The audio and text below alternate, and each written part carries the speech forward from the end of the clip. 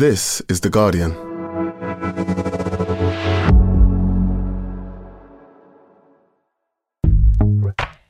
Welcome to Weekend, a podcast that helps you switch off from your busy day-to-day and find entertainment and inspiration in the best Guardian and Observer writing from the week. You can either listen to this as one podcast or play each article as individual listens. Just scroll down the description on the podcast page for the timings of what we are featuring. Weekend is taking a little break, so for the next 2 weeks, the team is picking some of their favourite pieces from the last few months, just in case you missed them. Coming up, historian Lucy Worsley unfolds the mystery disappearance of best-selling author Agatha Christie. Fashion editor Jess Cartner-Morley talks to singer and actress Willow Smith about her complicated relationship with the limelight.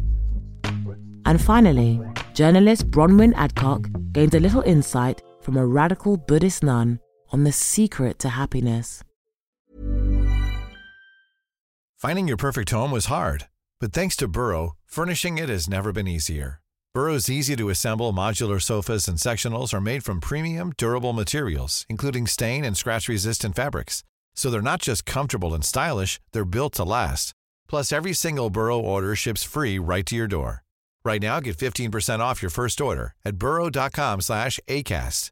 That's 15% off at burrow.com/ACAST. Tired of ads barging into your favorite news podcasts? Good news. Ad-free listening is available on Amazon Music for all the music plus top podcasts included with your Prime membership. Stay up to date on everything newsworthy by downloading the Amazon Music app for free or go to amazon.com/news ad free. That's amazon.com/news ad free to catch up on the latest episodes without the ads.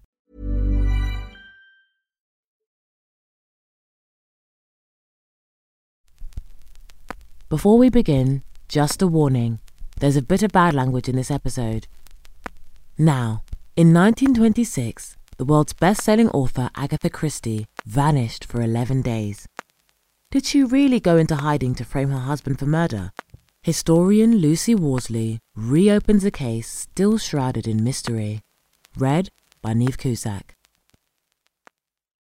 Agatha Christie was sitting quietly on a train when she overheard a stranger saying her name. "In the carriage," she said, "were 2 women discussing me, both with copies of my paperback editions on their knees." They had no idea of the identity of their fellow passenger and proceeded to discuss the most famous author in the world. "I hear," said one of the ladies, "she drinks like a fish." I love this story because it sums up so much about Agatha Christie's life. They both had her paperbacks. Of course they did. Christie wrote more than 80 books, outsold only by Shakespeare and the Bible, so the cliché runs. And she wasn't just a novelist either. She remains history's most performed female playwright. She was so successful, people think of her as an institution, not as a breaker of new ground. But she was both. And then, in the railway carriage, there's the watchful presence of Christie herself, unnoticed. Yes, she was easy to overlook, as is the case with nearly any woman past middle age. But she deliberately played on the fact that she seemed so ordinary. It was a public image she carefully crafted to conceal her real self. If the women on the train had asked her profession, she'd have said she had none. When an official form required her to put down what she did, the woman who is estimated to have sold 2 billion copies always wrote housewife. Despite her gigantic success, she retained her perspective as an outsider and onlooker. She sidestepped a world that tried to define her. When I told people I was writing about Christie, their first questions were often about the 11 dramatic days in 1926 when she disappeared at the height of her writing career, causing a nationwide hunt for her corpse. It's a mystery that has obsessed her fans ever since. By this stage, Christie was already a celebrity. The Murder of Roger Ackroyd, her ingenious masterpiece, had just been published and her literary agent was pushing for a follow-up.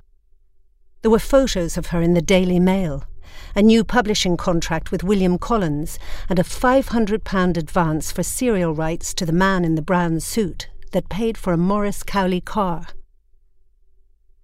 By December 1926, her marriage to Archie Christie was in trouble. She herself, she later wrote, was at the beginning of a nervous breakdown. The couple had moved to a grand 12-bedroom house in Sunningdale, Berkshire, which they named Styles, but Archie was often absent, and Agatha was increasingly unhappy there. The death of her beloved mother and Archie's unsympathetic response, he didn't even go to the funeral, had strained their relationship almost to breaking point, when Archie confessed that he was in love with someone else, a young woman called Nancy Neal, and wanted a divorce. It has often been claimed that Christie went into hiding in order to frame her husband for her murder. Was this true? It's also frequently said that Christie remained silent about this notorious incident for the rest of her life. But that's incorrect, and I've pieced together the surprising number of statements she did in fact make about it. What Christie said has the unfortunate effect of sounding like one of her novels, in which the loss of memory plot would feature time and time again. But her writings about her life have had this novelizing tendency all along. It doesn't mean she is lying. "I just wanted my life to end," she explained. "All that night I drove aimlessly about. In my mind there was the vague idea of ending everything. I drove automatically down roads I knew, to Maidenhead, where I looked at the river. I thought about jumping in, but realised that I could swim too well to drown. Then back to London again, and then on to Sunningdale. From there I went to Newlands Corner." She was tired. She was in deep distress. At last she put into action a vague plan that had occupied her thoughts for the previous 24 hours. "When I reached a point in the road which I thought was near the quarry I had seen in the afternoon, I turned the car off the road down the hill towards it. I left the wheel and let the car run. The car struck something with a jerk and pulled up suddenly. I was flung against the steering wheel and my head hit something." Christie's car was found lodged in a hedge, its front wheels over the edge of the chalk pit. Had it not been for the hedge, the car would have plunged over and been smashed to pieces. It seems that Christie shocked herself into realising that whatever happened, life was worth living. And so, dazed, distressed but alive, she got out of her car. With injuries from the impact to her head and chest, she walked through the wintry countryside in a dreamlike state. She was reborn. "Up to this moment, I was Mrs. Christie," she explains. Now she had sloughed off the past like a dead skin. Only that way could she survive. She abandoned her car and walked away, out of her old life.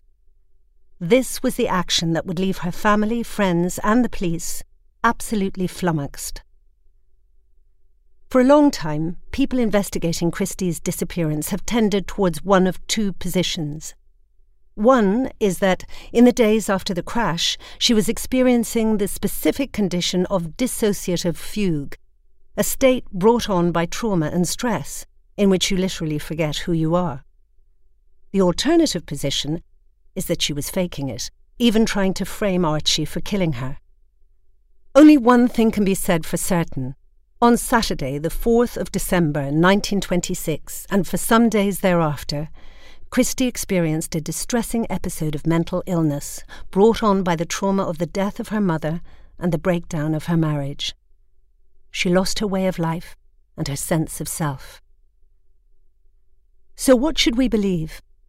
Christie reported that on that Saturday morning, while the police were investigating her abandoned car, she had lost her memory.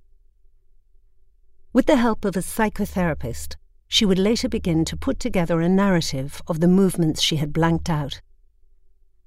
"I remember arriving at a big railway station," she recalled eventually, "and being surprised to learn it was Waterloo.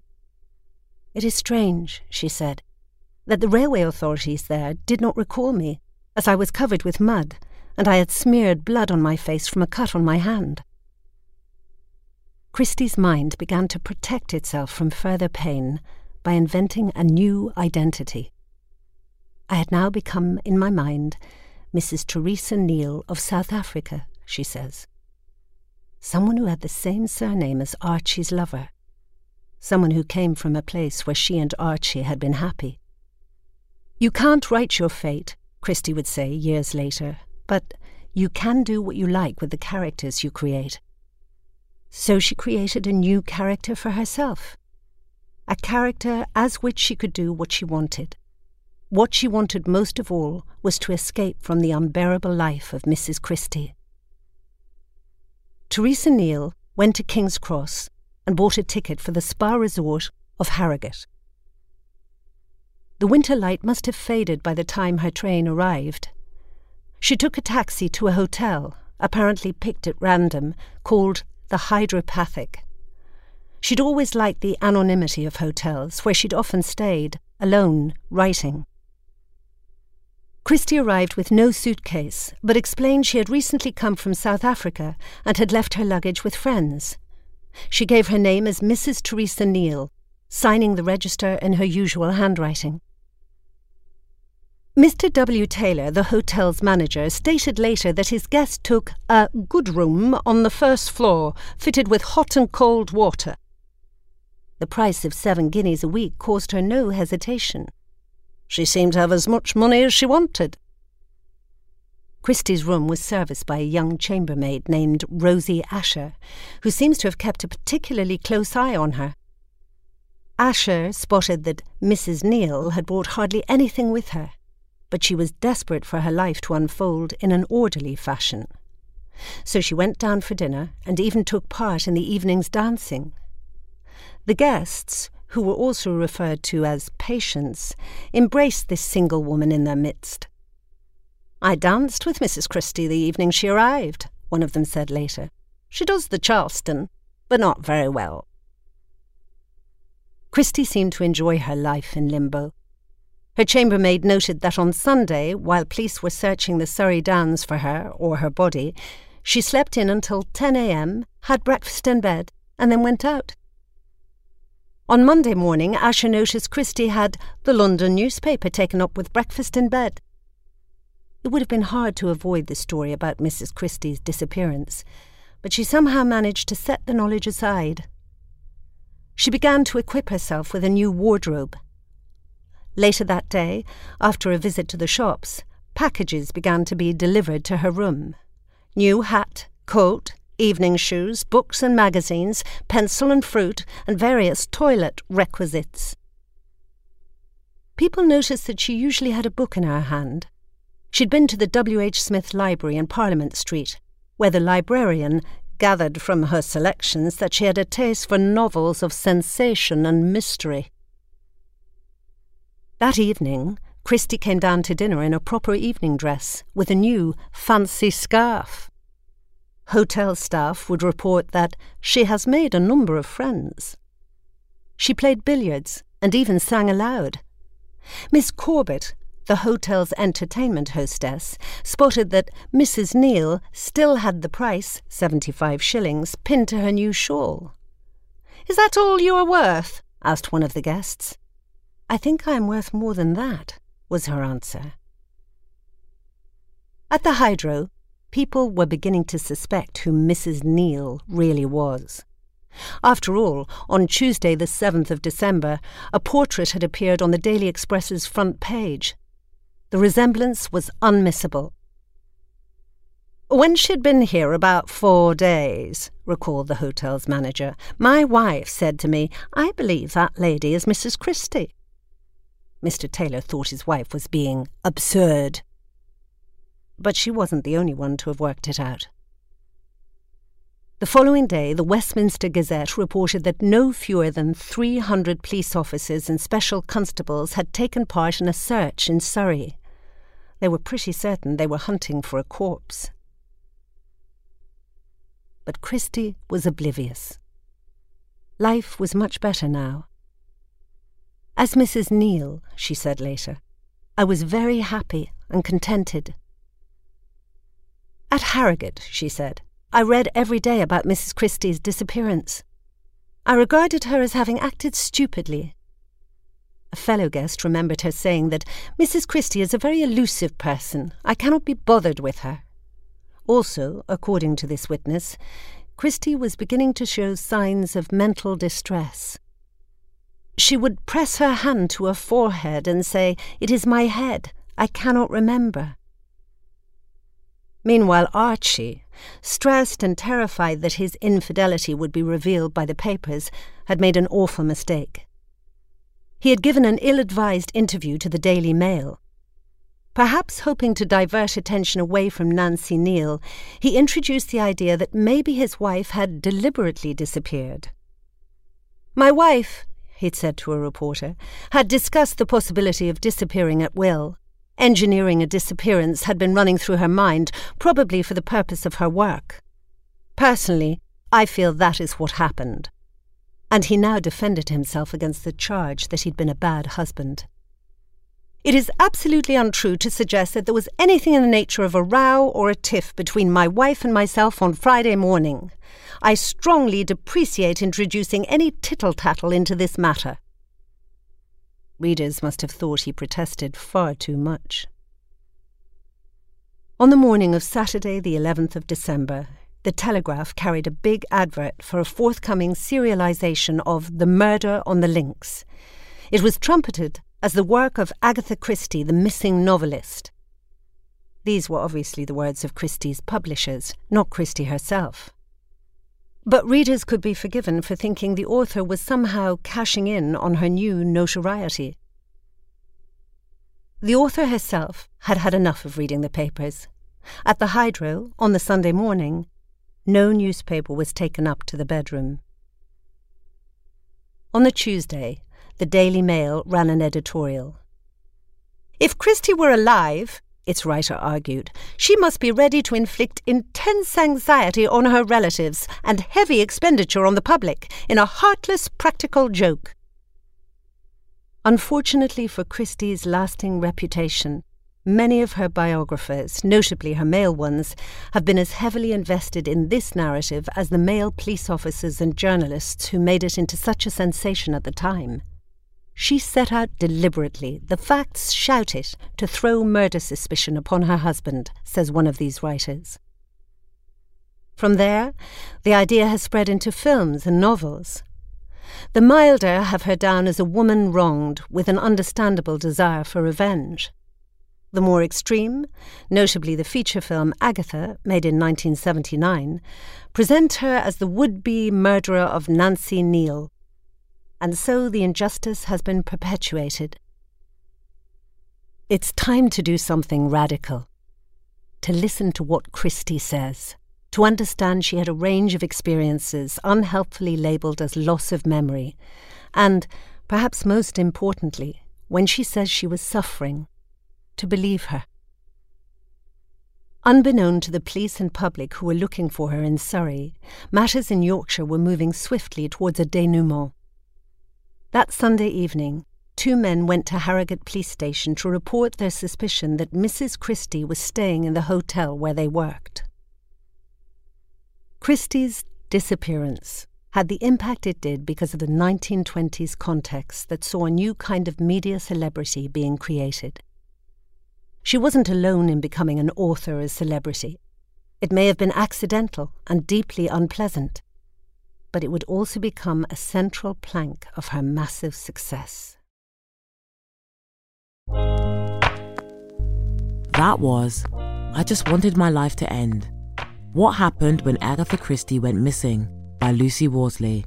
Read by Neve Cusack.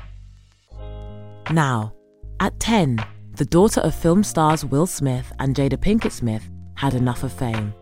Now 21, and with a 5th album out, Jess Cartner-Morley asked the artist, has she learned to live in the Hollywood spotlight?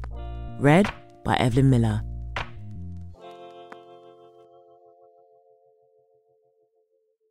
"11 years ago, aged just 10 and a half, Willow Smith was done with being famous. Off the back of her breakout hit, Whip My Hair, a Rihanna-esque banger that played on repeat across playgrounds and dance floors for weeks. She had landed a prestigious slot supporting Justin Bieber on tour. The whole family flew out for her opening night in Birmingham on the 4th of March 2011. She slayed that night and the next and the next. But when the lights went up at the end of the last European gig, she came off stage and declared, "I'm finished, Daddy. I'm ready to go home." Daddy, also known as Will Smith, told her that no, she wasn't done because she had signed on for a slew of dates in Australia. End of discussion. Or so he thought, he wrote in his 2021 memoir, until a few mornings later when Willow came skipping into the kitchen for breakfast. "Good morning, Daddy," she said joyfully as she bounced to the refrigerator. My jaw nearly dislocated, dislodged and shattered on the kitchen floor. My world-dominating, hair-whipping, future global superstar was totally bald. During the night, Willow had shaved her entire head. My mind raced. How was she going to whip her hair if she didn't have any? Who the hell wants to pay to watch some kid whip their head back and forth? I felt like I had no control, is how Willow remembers the incident today. That was the part that wasn't cool for me. I felt so powerless. But because I was so young, I didn't have enough experience for people to trust my opinions. So I just said, I can't do this. After that came maybe 2 or 3 years when I wasn't in the studio. I was just going to school and doing my thing, and that was really nice. But she missed music, which is a huge joy in my life. And I came to realise I love performing and recording. I just wanted to be steering my own ship.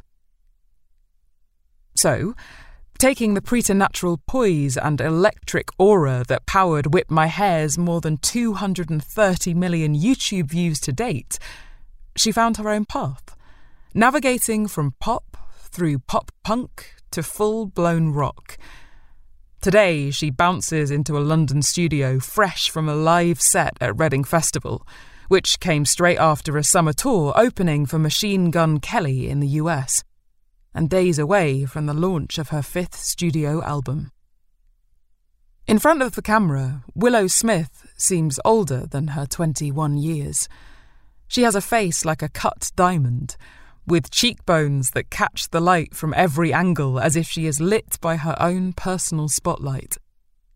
She arrived on set in oversized loungewear and Vans, but is unfazed to be handed a fuchsia pink leather Prada trench coat and looks immediately at home in oversized burnt orange Gucci tailoring. She poses with patient concentration, peeling off to roll her own cigarettes in a corner between shots. But when the crew are packing up, and it is just me and her, she seems suddenly younger. She ignores the on-set catering, avocado toast, yoghurt with chopped fruit and organic almonds, in favour of a ham and cheese toastie from Pret-a-Manger, which she eats standing up, leaving the crusts in the packet. Then she changes back into her own tracksuit bottoms and t-shirt, sitting opposite me with her hoodie balled up on her lap like a comfort blanket, bearing an intricately inked arm. I ask her when she got her first tattoo, the seed of life symbol, and she thinks for a minute and says it was about 2 years ago, when she was 21. This confuses both of us, because she's still 21 now. Yeah, it was on my 21st birthday that I got the first one. That feels like a while ago. I guess life comes at you fast when you are on the global stage. As it happens, Willow is the same age her dad was when the first series of The Fresh Prince of Bel-Air taped in 1990, and the resemblance is, for those of us who have strong memories of that show, frankly uncanny. The almond-shaped eyes, affable yet imperious beneath long lashes, have the same heady mix of charm and glamour. But it is the gestures that are most strikingly similar. She has a habit of jutting her chin at the end of each sentence that is precisely that of Will sparring with Geoffrey. There is a bounce to her walk that has exactly the bumptious charm of the Fresh Prince himself. It took a while for Willow to make peace with her parents for having dismissed her anxiety as tantrums, but she has forgiven them, and both Will and Jada Pinkett Smith have acknowledged their mistakes. Will writes in his memoir that his parenting philosophy at the time was based on pushing and prodding and cajoling people into the vision I had. But the incident changed his perspective.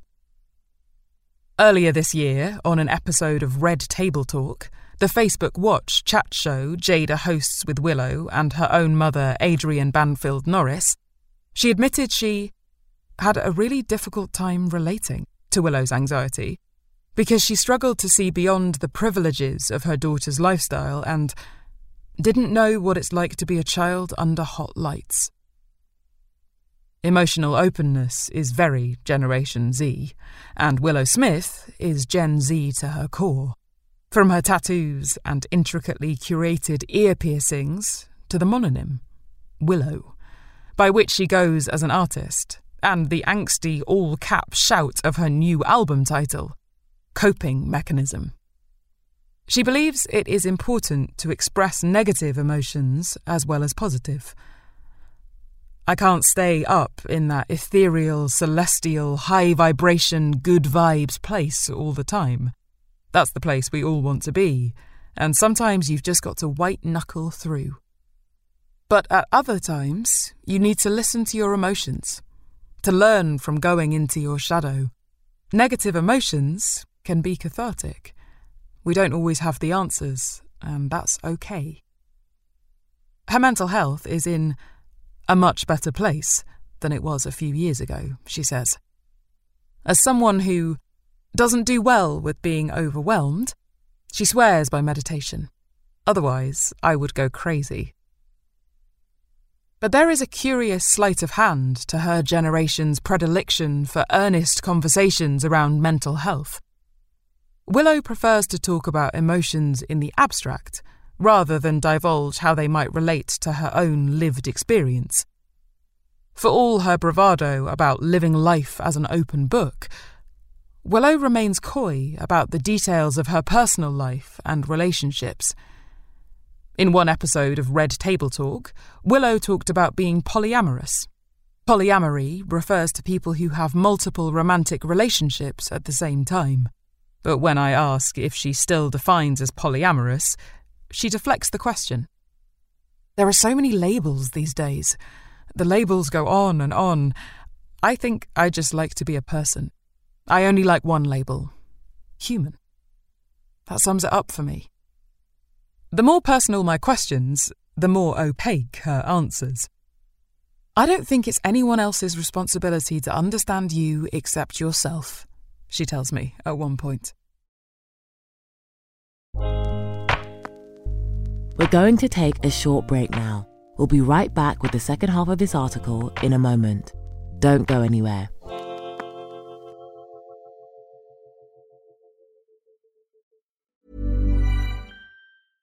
Hey, I'm Ryan Reynolds. At Mint Mobile, we like to do the opposite of what Big Wireless does. They charge you a lot, we charge you a little. So naturally, when they announced they'd be raising their prices due to inflation, we decided to deflate our prices due to not hating you. That's right. We're cutting the price of Mint Unlimited from $30 a month to just $15 a month. Give it a try at mintmobile.com/switch. $45 up front for 3 months plus taxes and fees. Promo rate for new customers for limited time. Unlimited more than 40 gigabytes per month. Slows full terms at mintmobile.com. Tired of ads barging into your favorite news podcasts? Good news. Ad-free listening is available on Amazon Music for all the music plus top podcasts included with your Prime membership.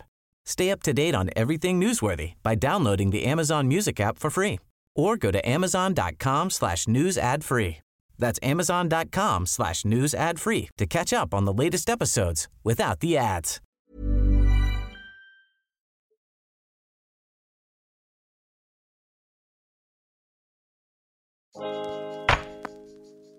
Welcome back to Weekend.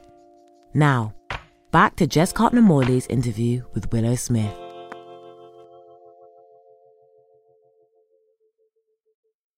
In March this year, Will Smith derailed the Oscars and his own career in one shocking moment by slapping Chris Rock in full view of a global television audience.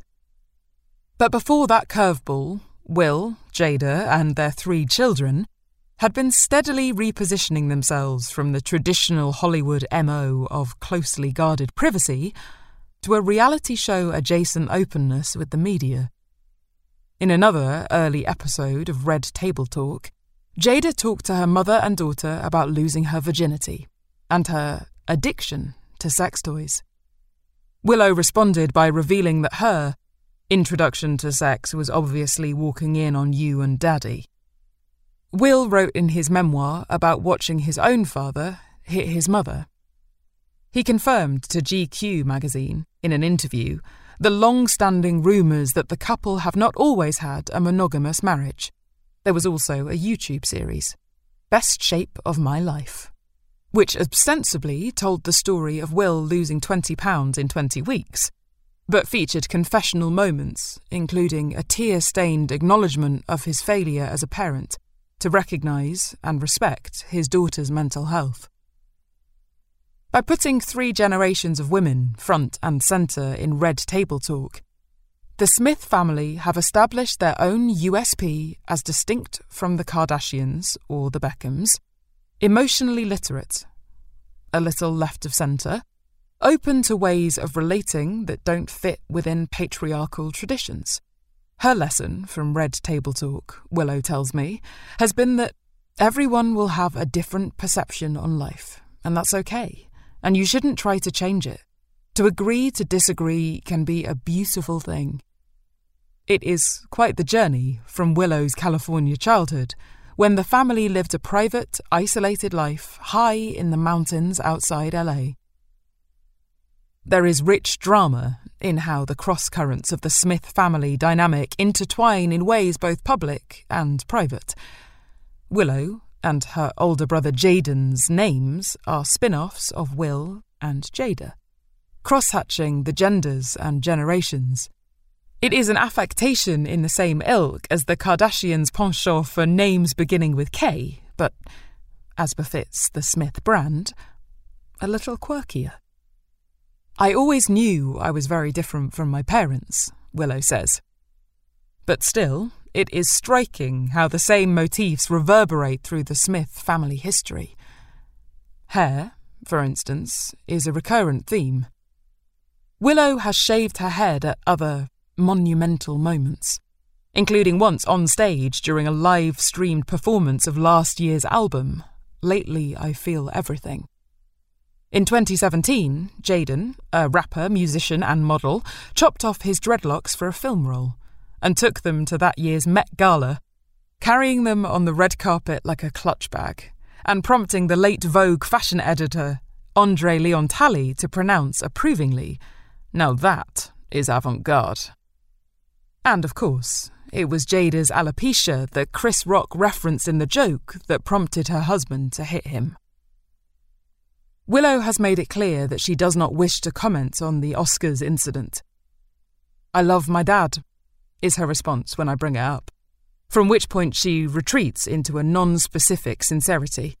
"I pretty much love every person I've ever met," she says. "People are just humans, and humans are complex and beautiful creatures who deserve to be creative and to be respected and loved, and yeah, that's pretty much it." But then she looks me in the eye and polishes the silver pendant stamped with their birthdays between her fingers absent-mindedly as she tells me that my parents are my best friends. They are both wonderful people. I love them not just because they are my parents, but because they are Will and Jada, who have their own beautiful, complex and amazing minds and hearts. She is close with Jaden too, and with her 29-year-old half-brother Trey, Will Smith's son from his first marriage. At the Smith family dinner table, my dad is definitely the one cracking the jokes, she says. The kids are a little more subdued, a little more chill. My dad is the most hyper of all of us. That's why he's amazing, because he has endless energy. My mum and me and my brothers are a lot more emo and thoughtful about things. Willow's mum is her rock star muse. Jada Pinkett Smith formed the nu metal band Wicked Wisdom when Willow and Jaden were 2 and 4 years old, taking both kids along while the band supported Britney Spears on her 2004 tour and played Ozfest the following year. Pinkett Smith once told MTV that she started the band because she would always look at Axl Rose and say, "Why aren't there any chicks out there doing this now?" Willow, watching Wicked Wisdom from the side of the stage at 6 or 7 years old, heard people screaming slurs at the sight of a black woman rocking out with a guitar. Did she understand what was happening? Willow looks world-weary beyond her years. It's not complicated, even for a kid. You hear it and you think, okay, so they hate my mum because she's a woman, or they hate her because she's black. Her mum handled it like a champ, she remembers. It was crazy, it was intense, but she was so strong and focused. She was a beautiful trailblazer, and I will always be in awe of her. Willow has long experience of rubbing up against society's prejudices. There is an infamous 2014 interview in the New York Times with Willow and Jaden, in which she talks about preferring quantum physics and sacred texts to young adult fiction, and how she knows time doesn't exist. And Jaden tells the journalist that you never learn anything in school. It is an uncomfortable read. Is it fair to put a preteen on record in answering questions such as, "I'm curious about your experience of time"? To Willow, it is another example of the racism she witnessed as a child. "I studied physics intimately for 3 or 4 years, she says solemnly. What threw people for a loop was that we were black kids being expressive. Society doesn't see black children in that way, and it was shocking for people." Claiming space in the rock world is a political act, Willow says, which is about stepping into places where marginalised communities haven't been accepted and saying, "I'm human and I'm allowed here too." One of my favourite musicians, Sister Rosetta Tharpe, was playing rock with an electric guitar in the 1940s. Blues was the birthplace of rock, but that history was put out of sight for social and political reasons. There are still many people who don't want people of colour, women, people of the LGBTQ+ community to rise and know their history. All of us should be allowed freedom to express ourselves in all kinds of different ways, and one of those ways is rock music. Music is not just music, it is also activism. Throughout history, music has driven some of the most intense shifts in humanity's thought processes. She name-checks Nina Simone's 1964 song Mississippi Goddam, which became an anthem of the civil rights movement. That song illuminated the culture in such a powerful way. Is she enjoying the rock star lifestyle? She weighs the question for a moment and gives a more equivocal response than you might expect from a hot young artist with the world at her feet. Yes. But it's a process. It's a journey. Sometimes it's rough, but that's what makes life beautiful. I ask about her home life when she's not recording or performing, and she softens. I live alone with a few cats and a few dogs. I'm like an old lady. I love hiking with my dogs, being quiet. She doesn't cook. Pasta for the win every time because that's pretty much it. But reads a lot.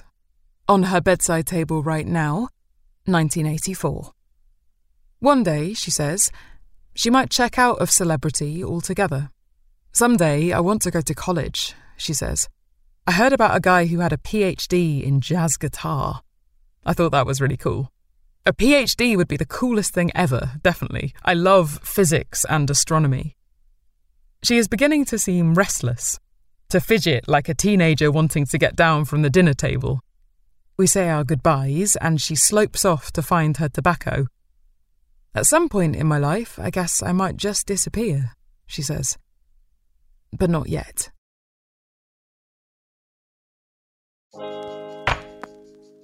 That was I Always Knew I Was Very Different from My Parents. Willow Smith on Anxiety, Activism and Family Ties by Jess Cartner-Morley. Read by Evelyn Miller. Finally, from radical political activist to working with prisoners on death row, Buddhist nun Robina Courtin has learned a few things. Here she meets with Bronwyn Adcock to talk about suffering, happiness, and what Donald Trump can teach us. Read by Serena Manteghi.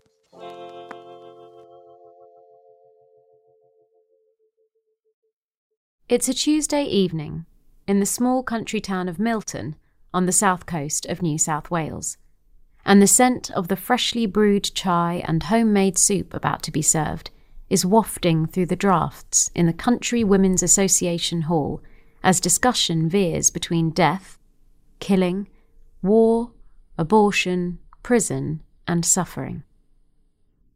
Around 50 people, some long-time members of the local Buddhist group, others curious newcomers, are seated cross-legged on the wooden floor or on plastic chairs, a portrait of a young Queen Elizabeth II looking down, listening to a Buddhist nun. The topic for the night: how to stay positive in a negative environment. Our problem is we think the outside world is the main cause of our suffering and our happiness, says Venerable Robina Courtin, an Australian, now 77, who was ordained in the Tibetan Buddhist Gelugpa tradition in the late 1970s. We understand that when it comes to becoming a musician, that you program yourself and that you are the main cause of becoming a musician. The work is in your mind. You need precision and clarity and perfect theories, and then you practice and practice. We know we create our own selves in that sense, she says. But when it comes to turning ourselves into a happy person, we do not believe we have this capacity. But the Buddhist approach is that we produce ourselves, whether it's a musician or a happy person. We're the boss. But what about all the extra suffering of the past few years? Asks a woman, citing COVID, floods, and war in Ukraine. Courtin relays the story of 2 imprisoned Tibetan women who were tortured and sexually assaulted, yet were able to interpret this experience in a way that allowed them to bear it. The questioning woman looks dissatisfied. What is it? Courtin asks. Come on, say it, it's important. Courtin can be at once warm and piercingly direct. When a questioner interrupted her mid-sentence at the previous evening's event, she responded, "Can't you hear I'm trying to answer your question?" And it takes a moment for the woman to reveal what she's thinking. It just doesn't seem practical, she finally says. It is practical when you are being sexually abused in a prison, Courtin says. We have the power to change the way we interpret our lives, and they were able to do that. And they were even able to have compassion for their torturers. The result of this? They didn't lose their minds. It's not moralistic, it really is practical. Honey child, listen to me, says Courtin, softening.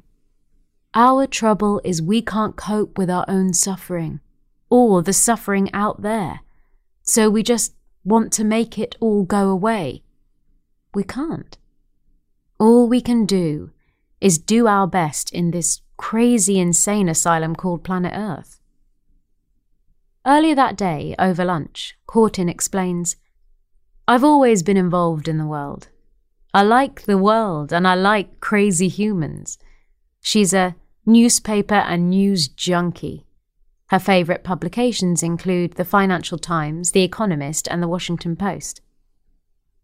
Courtin grew up in Melbourne, one of 7 children in a rambunctious poor Catholic household, the naughtiest kid in the family. At 12, she was sent to board in a convent school. I was in heaven. It was bliss, she says. Not only did she finally have her own bed, but there was no chaos around me. I had discipline, I went to Mass every day. I was in love with God and Our Lady and the saints. It was perfect for me. In her late teens, she discovered boys. Realizing she couldn't have God and boys at the same time, she very consciously decided, goodbye God, hello boys. A second-hand record, picked up for sixpence, led her to jazz. I got this 7-inch LP that said Billie Holiday. I had no idea. I wondered who he was. That opened me up. Just blew my mind because it opened me up to this Black American experience of suffering human beings. In the late 1960s, Courtin made her way to London, rough and ready for revolution. There she joined radical left demonstrations and supported the Black Panther movement. In 1971, she started working full-time for Friends of Soledad, a British political activist group supporting 3 Black American prisoners charged with the murder of a white prison guard. Then, she moved on to the radical feminist movement. Shedding her taste for men, she became a radical lesbian feminist, learned martial arts, and moved to the US into a lesbian-run dojo in New York City. In 1976, back in Australia, in Queensland, with a broken foot that stopped her martial arts practice, 31-year-old Courtin spotted a poster advertising a talk by 2 Tibetan Buddhists, Lama Yeshe and Lama Zopa Rinpoche, and decided to go along. That's when I found my path, she says.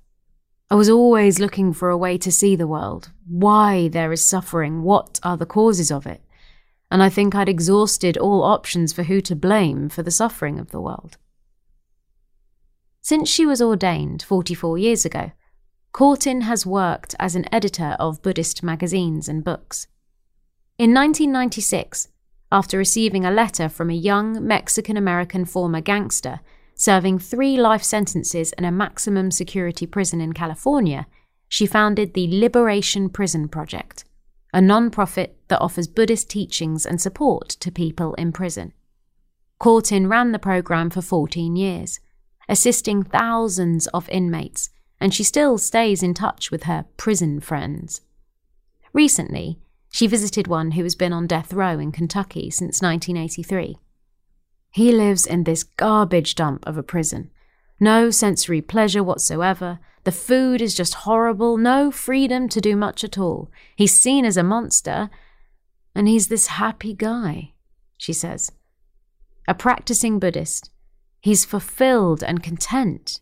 He's worked on his mind, accepted responsibility for his actions, and although he would love to be released from prison, he accepts his reality.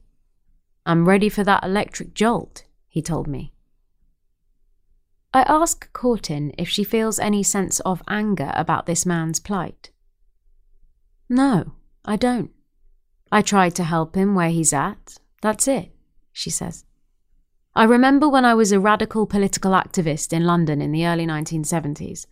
That was when I was angry. That was when I was in a rage. Racism, sexism, injustice are just as bad now, if not worse. The prison system in America is fucking outrageous. But I work differently now.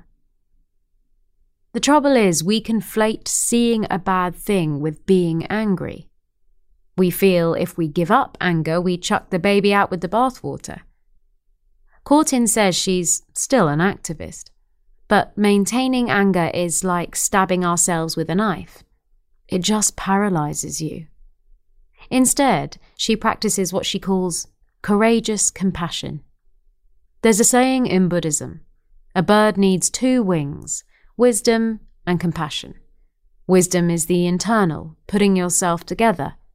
Compassion is when you put your money where your mouth is and help the world. Since the late 2000s, Courtin's lived out of a suitcase, teaching in Buddhist centres around the globe, only coming to a halt in March 2020 in Santa Fe when the pandemic hit. She started teaching over Zoom. I adore Zoom, and a friend set up and runs her social media.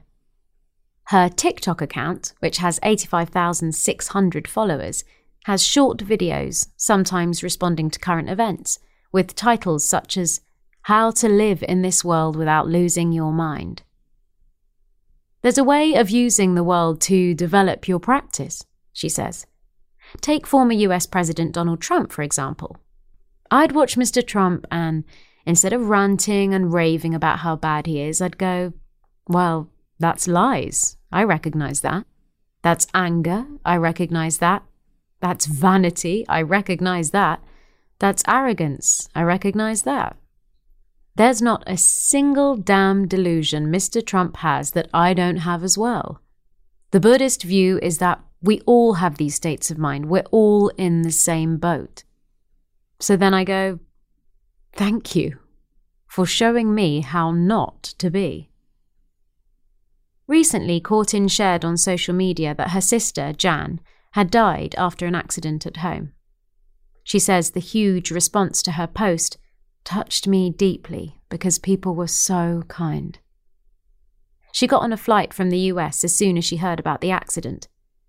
Alongside her siblings in a hospital room in Melbourne, as Jan's life support was withdrawn, Courtin whispered the Buddhist mantras that accompany death, while the rest of the family boisterously sang the Sydney Swans team song. Once Courtin finishes this current Australian teaching tour, she's moving to New York City, where she plans to settle. For the last years of my life. She plans to write and edit, continue her personal study and Buddhist practice, and teach via Zoom. Maybe I'll go out to a jazz club in the evening, she says, before adding, I'm just joking, I probably won't go to the jazz club. I'm going to try and not waste my life. Try and stay useful. Be useful before I drop dead. That was Honey Child, Listen to Me, a radical Buddhist nun on how to be happy in a crazy world by Bronwyn Adcock, read by Serena Mantegi. Before you go, we wanted to let you know about The Guardian and Observer's 2022 charity appeal. If you had to pick between heating and eating, which would you choose? As the cost of living crisis pushes 14.5 million people below the UK poverty line, more families than ever are facing a bleak Christmas. Please join us as we raise funds for charities working on the front line. All donations will go to Citizens Advice and Locality to help support local grassroots projects which aim to support those who have been hit the hardest. You can find the link to donate on the weekend episode page at theguardian.com. That's all from us. This has been Weekend, a Guardian podcast. This week's Best Of articles were read by Niamh Cusack, Evelyn Miller and Serena Mantegi, and presented by me, Savannah Ayoade-Greaves. This episode was produced by Rachel Porter. Original music by Axel Kakoutié. The executive producer was Danielle Stevens. Join us again next Saturday. Thanks for listening. This is The Guardian.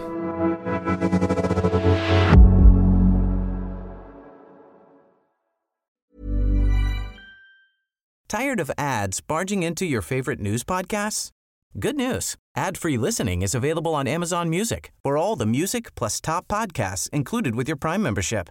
Stay up to date on everything newsworthy by downloading the Amazon Music app for free or go to amazon.com/news ad free. That's amazon.com/news ad free to catch up on the latest episodes without the ads.